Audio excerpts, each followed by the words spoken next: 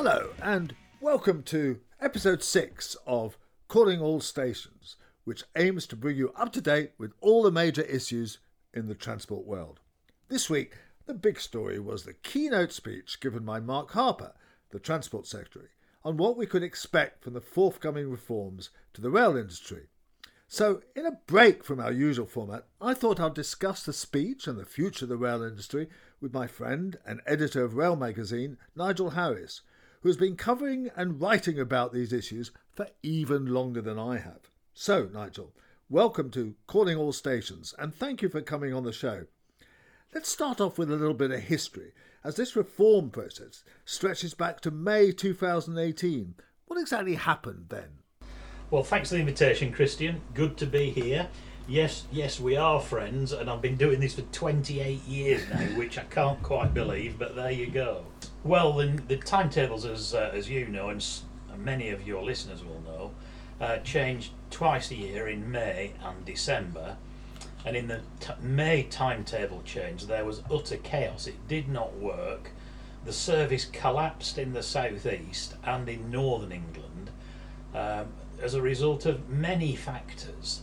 There was late sort of arrival of transferred trains in the north, which meant that they didn't have the rolling stock to do it. But it was a final collapse of a system which had been creaking certainly since the West Coast franchise competition collapse of 2012.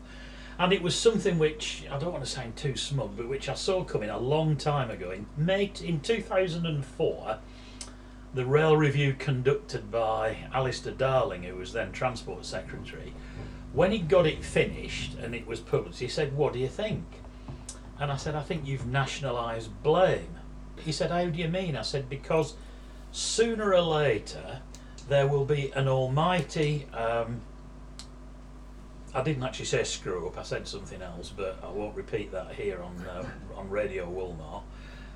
I said there will be an almighty screw up, and because there is no body of specialists between the government and the industry to provide political protection, distance, and all those other things, the blame for whatever it is has gone wrong. I said it might be a train accident, but actually I doubt it. I said it's going to be a political or financial thing. We'll just keep defaulting upwards until it lands on the Secretary of State's desk, because there will be nowhere else for it to go.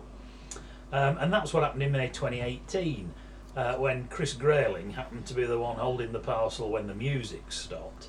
And I don't know whether you remember it, but there was one of those sort of progress diagrams that was doing the rounds at the time. I tweeted it a few times, which said this has happened, you could go one way or the other. Wherever you started on these multiplicity of routes, you always ended up at the Secretary of State's desk. He was running everything, basically. Well, there was nowhere else for that blame to go. I mean, in the 1950s, after nationalisation, it would have been the British Transport Commission. After 1964, it would have been the British Railways Board. After privatisation, there was nothing, which led to the formation by Prescott of the Strategic Rail Authority, firstly under Sir Alistair Morton and then Richard Bowker, of blessed memory. After Darling abolished the SRA, there was nowhere for blame to go but the Secretary of State's desk.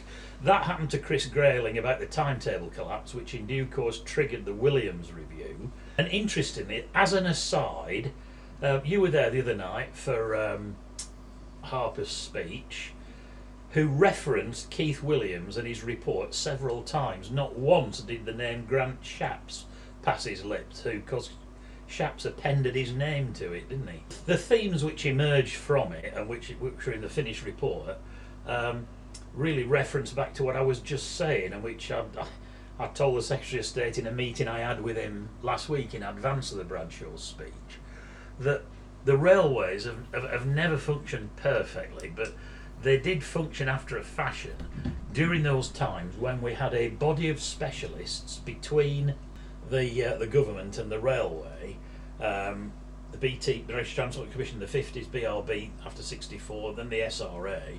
But without that, a body of specialists there, whether you want to call it a guiding mind or whatever, then there's only the DFT, and that's where all the blame ends up. And of course, the Williams report very clearly recommended that the DfT step back, stop micromanaging, and that a new body to sit between the government and the railway, Great British Railways, should be established. Now, when you consider some of the people involved, that was probably always going to be the case. We had Boris Johnson as Prime Minister, and we had Peter Hendy as Chair of Network Rail. Now, the way London works is, the Mayor tells the Transport Commissioner what kind of bus and tube network he wants and what the budget is, and the Commissioner goes away and does it, and then either gets a knighthood or the sack according to whether he gets it right or wrong. Well, GBR is that writ large, so it is no surprise that Williams suggested that, or that Boris Johnson as PM recognised the benefits, because he had worked exactly that system in principle in London over 2 terms with Peter Hendy as Transport Commissioner. The DfT and the Treasury between them were largely responsible for the collapse of the franchising system because of the franchising in principle. There's no reason why it shouldn't work, providing that the deals, the franchises, are intelligently drawn up to benefit those setting the franchises, those who operate them, and those who pay for it all through tickets or taxes, the passengers. And of course we had a long period where the franchises were used as a cash cow for the government, and it caused terrible pain. We saw the East Coast franchise collapse under the weight of its own ridiculousness when VTech were running it, and that was entirely down to the way that it was a ludicrous agreement. If it'd been a decent agreement, then it probably still would be in place, but it required Virgin Trains East Coast to grow its income 10% compound every year. Now, if you and I had gone to the bank, Christian, with a really good idea for the business, and they'd said, give us the headlines, and we said, well, we'll have to grow our revenues 10% compound every year, we'd have been back in the street before you could have said mortgage. Once you were an owning group and you were in the game, then when you put a bid in, you had to put a bid in that was likely to win, otherwise you lost up to £10 million worth of bidding costs. And in the case of VTech, Virgin had already performed miracles on the West Coast Main Line. I remember Branson saying to me at a breakfast years ago, in advance of the Pendolinos coming, Nigel said, to make this work, we have to, on the West Coast, we have to double the passengers from 15 to 30 million. And I thought, yeah, right. But of course they did it, and they made it work with a combination of Branson and Souter and new trains and all the rest of it. And so they could reasonably have said, we've done it once before, we're going to do it again. But it was a different times by then, and what was asked of them in terms of premiums to the government was just ludicrous. And then of course we get to 2012 and we had the Virgin West Coast franchise, when Teresa Villiers was there, collapse, and that was when the franchise system really started to implode on itself. It was a long, slow death thereafter. But franchises and concessions work very well, providing everybody does a sensible deal for them and everybody around them. But we have never found the sweet spot between government and railway, where the government gets the railway it wants at the right price, those who are operating it make a fair but not excessive living, and the passengers get reasonable fares. We have never found that sweet spot. We are still looking for that, and of course we have to discuss COVID, which put a dagger in the heart of franchising. Yes, it did. I mean, what the 2012 collapse of the West Coast franchise started, COVID very definitely finished. Overnight, passenger volumes collapsed by 95% across the country. The government crashed the economy, and so all the franchise deals were in place. There's no way the franchise holders could keep up their end of the deal because there were no passengers to carry around to carry the risk of revenue for. Since then, we've had a series of, some would say, increasingly dodgy deals from the DfT, which is contracts for running the road. Just as if you've got a gardener or you pay a decorator, people and a lot of journalists, regrettably, still talk about the TPE franchise. They ceased to exist in March 2020.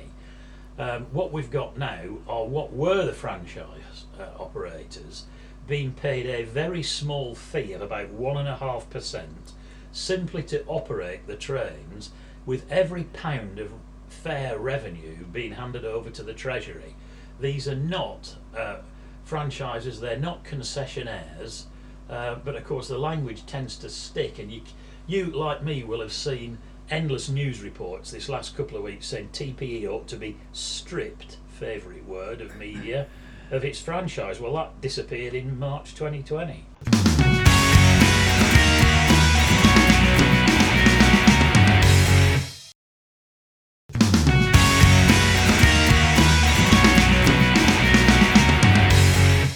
What is wrong with the current situation, and how has it contributed to the chaos on the railways? Well, there are many reasons. There has been some management incompetence within the operating companies. You would be foolish to deny that. There's Avanti, there's TPE, there's various operators have had various problems. Some of them self-inflicted. They're the two that are best known. But let's just stick with Avanti for the time being. One of the many downsides of what's happening at the minute is the government pays Avanti and the other operators this sliver of a fee to operate the trains, but they are micromanaged from Great Minster House by armies of civil servants. The last time I talked to a senior Avanti West Coast manager about this subject, I was gobsmacked, if one is permitted to say that on Radio Wolmar. I was gobsmacked, I'll say it again in that case then, to be told that no fewer than 27 officials are monitoring every breath that company takes, and they can do nothing without it being signed off by a civil servant. There is no flexibility or even reasonable room for management. Now, I talked to somebody in the fringes of the Harper meeting the other day who used to be a franchise manager, I think at Operath and eventually at the SRA, and he said me and an assistant used to be responsible for the East Coast. How they managed to find 27 people to breathe down the neck of Avanti West Coast, he said we can't even blow our nose. But he didn't say blow our nose, he used a euphemism for breaking wind. He said without permission from somebody at GMH. Now, that throttles any kind of reasonable management. And so that's a big reason for difficulties right across the network. The other one is probably one of the biggest things that Harper said the other night he was going to put right, and that's this ludicrous business that whilst all the revenue goes to the Treasury, the DFT remains responsible for costs. So you've got costs and revenues managed separately. Well, none of us can do that. You couldn't do it, Christian, as just running your life. You need to know what you earn, and you need to know what your outgoings are for your council tax or your mortgage or your car or your, and government departments have to, and the railway has to, but it's been forbidden from doing so under the model that Shapps came up with, that these two things are managed separately, and it's coming. There are ludicrous outcomes. In advance of the meeting I had with Harper last Thursday morning, I talked to a lot of people out in the industry and amongst the regulators, and whilst I won't tell you which top managing director this was, this is a true story. He said you've got to get him on this costs and revenues thing. He said we have a scheme which would make the railway better in terms of service, and we are very confident, we've done all the sums, that it will raise £3 million. However, he said, to do that, it needs £1 million worth of investment. And the DFT just said absolutely not, because they own all the costs and they're under the Treasury cosh, as we all know, to just minimise costs. The Treasury doesn't give the flying proverbial about passengers or growth or anything else. All they care about is spending as little as possible, and that has been passed on to the DFT.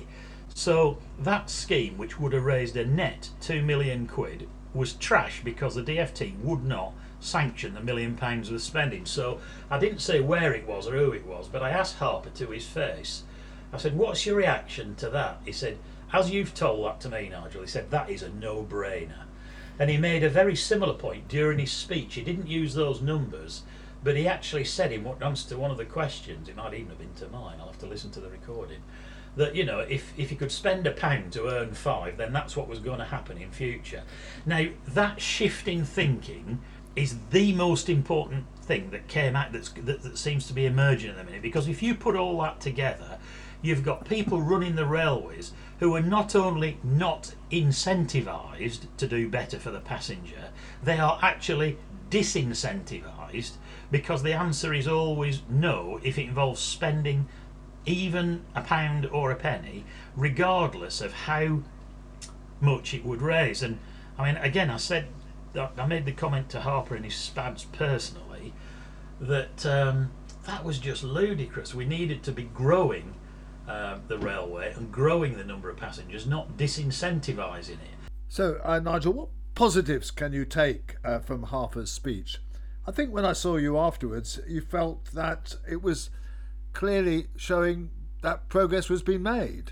I think it's making very significant progress, and I think a lot of people in the room felt that. I talked to one managing director outside as we walked for a cab later on after our sort of nibbles and whatnot, and he actually said that's actually made my week, because it's things like that reconnection of P&L, profit and loss, the thing we've just talked about, the business about costs and revenues. What we seem to be seeing is a return. The word that was missing before costs was the word net. Like that net cost of that 3 million revenue was 1 million, and yet they wouldn't spend it. Now, as long as you've got that mindset in place, the railway is not only going to get anywhere, it is doomed. You know, it needs to have the flexibility to run extra services here and there. I mean, I'll give you another example that I'm very closely connected with, as you'll appreciate. Mm-hmm. That again, the Secretary of State said, well, that just doesn't make sense. Our Rail Live show in June, 2-3 years ago, Great Western came to us, Mark Hopwood. What Mark suggested, and this is the sort of thinking the railway is desperate for, but which currently is stamped on by the system. Mark said, look, why don't I run 4 shuttles in each day from Worcester, because you can get to Worcester from anywhere, and then, you know, I'll charge a fare and run 4 shuttles in.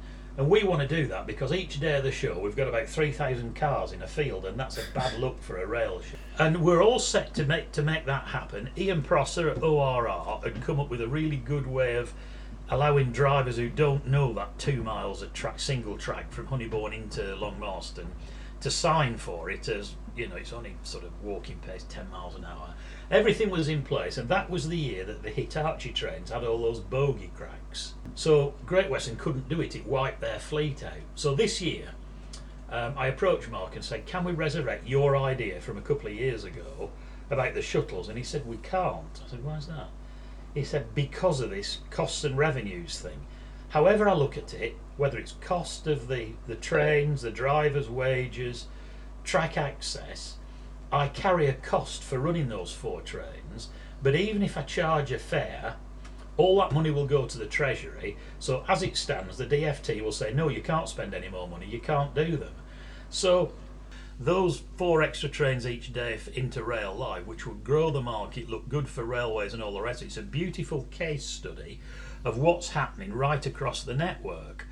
Now, Harper and Hugh Merriman in particular both thought this was a ludicrous, and are looking into finding a way to, because when I talked to Mark, he actually said you're going to have to talk to Pete Wilkinson to get special dispensation for us. Now that struck me as balmy, and I did actually say to one of the spads when I saw Harper last week, why am I sitting in the Secretary of State's office asking the soz himself to allow an MD to do what it's an MD's job to do? And as a result of that conversation, there was a wonderful line in the Secretary of State's speech the other night where he said, it's about time we let managing directors both manage and direct. Now, if there's only one thing came out of all this, it was that. It would be transformative.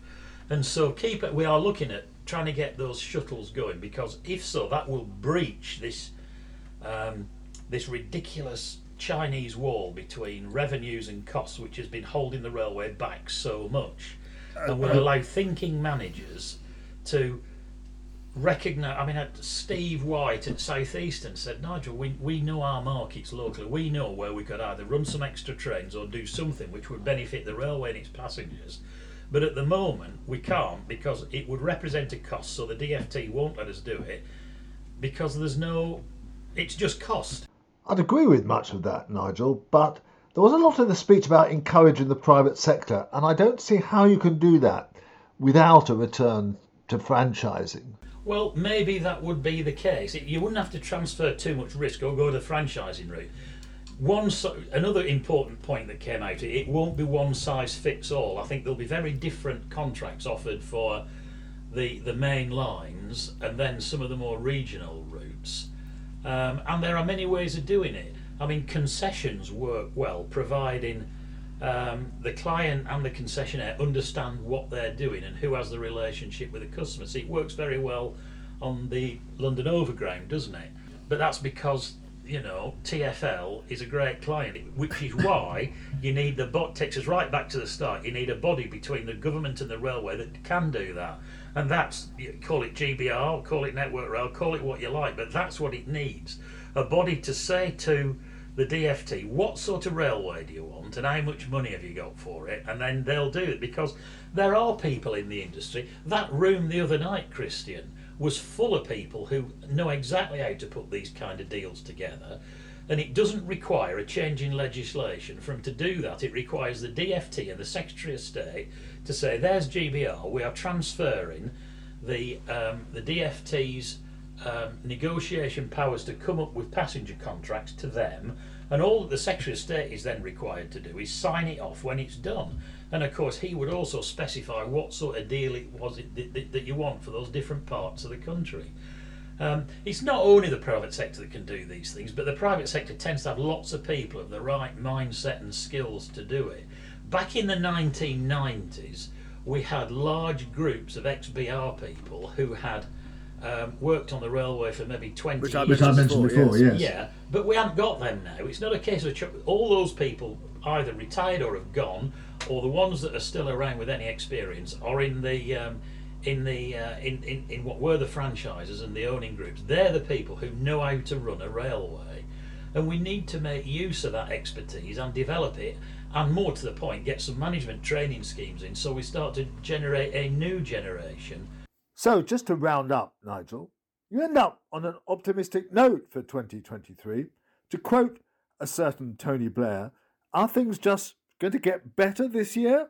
Providing that they do genuinely bring P&L back together, and that they do let managing directors manage and direct, and give them flexibility to manage their operations at ground level for the benefit of the passenger and the taxpayer, then this is not complicated. It can be done, but these people need to have the government boot taken off the back of their heads, and they can do effectively what people like Christopher Garnett and Shooter did in the 90s, which is to employ people of the right flair and imagination to take advantage of the opportunities that are there and manage them at the ground level, which is the best place to do it. You cannot run railways from Great Minster House, nor can you cut your way to success. Thank you very much, Nigel. That was excellent, and I'll definitely catch up with you again in a future podcast. And of course, I'll continue writing my column for Rail Magazine. I think I've reached number 750 so far.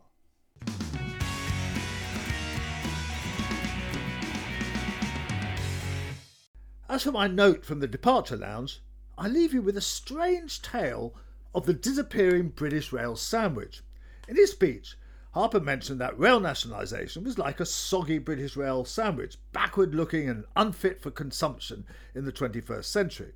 At the end of the meeting, I went up to him and presented him with a copy of my book on BR and said, "This is to show that BR was rather more than its sandwiches," and I expressed disappointment that he used that old trope. He replied that there had been a discussion about it, but that he had decided to go ahead with it. Then comes the killer point. The next day, the department sent out what it called a transcription of the speech exactly as it was delivered. Only it wasn't. There was no mention of BR sandwiches, soggy or otherwise, or indeed of Labour's plans for renationalisation.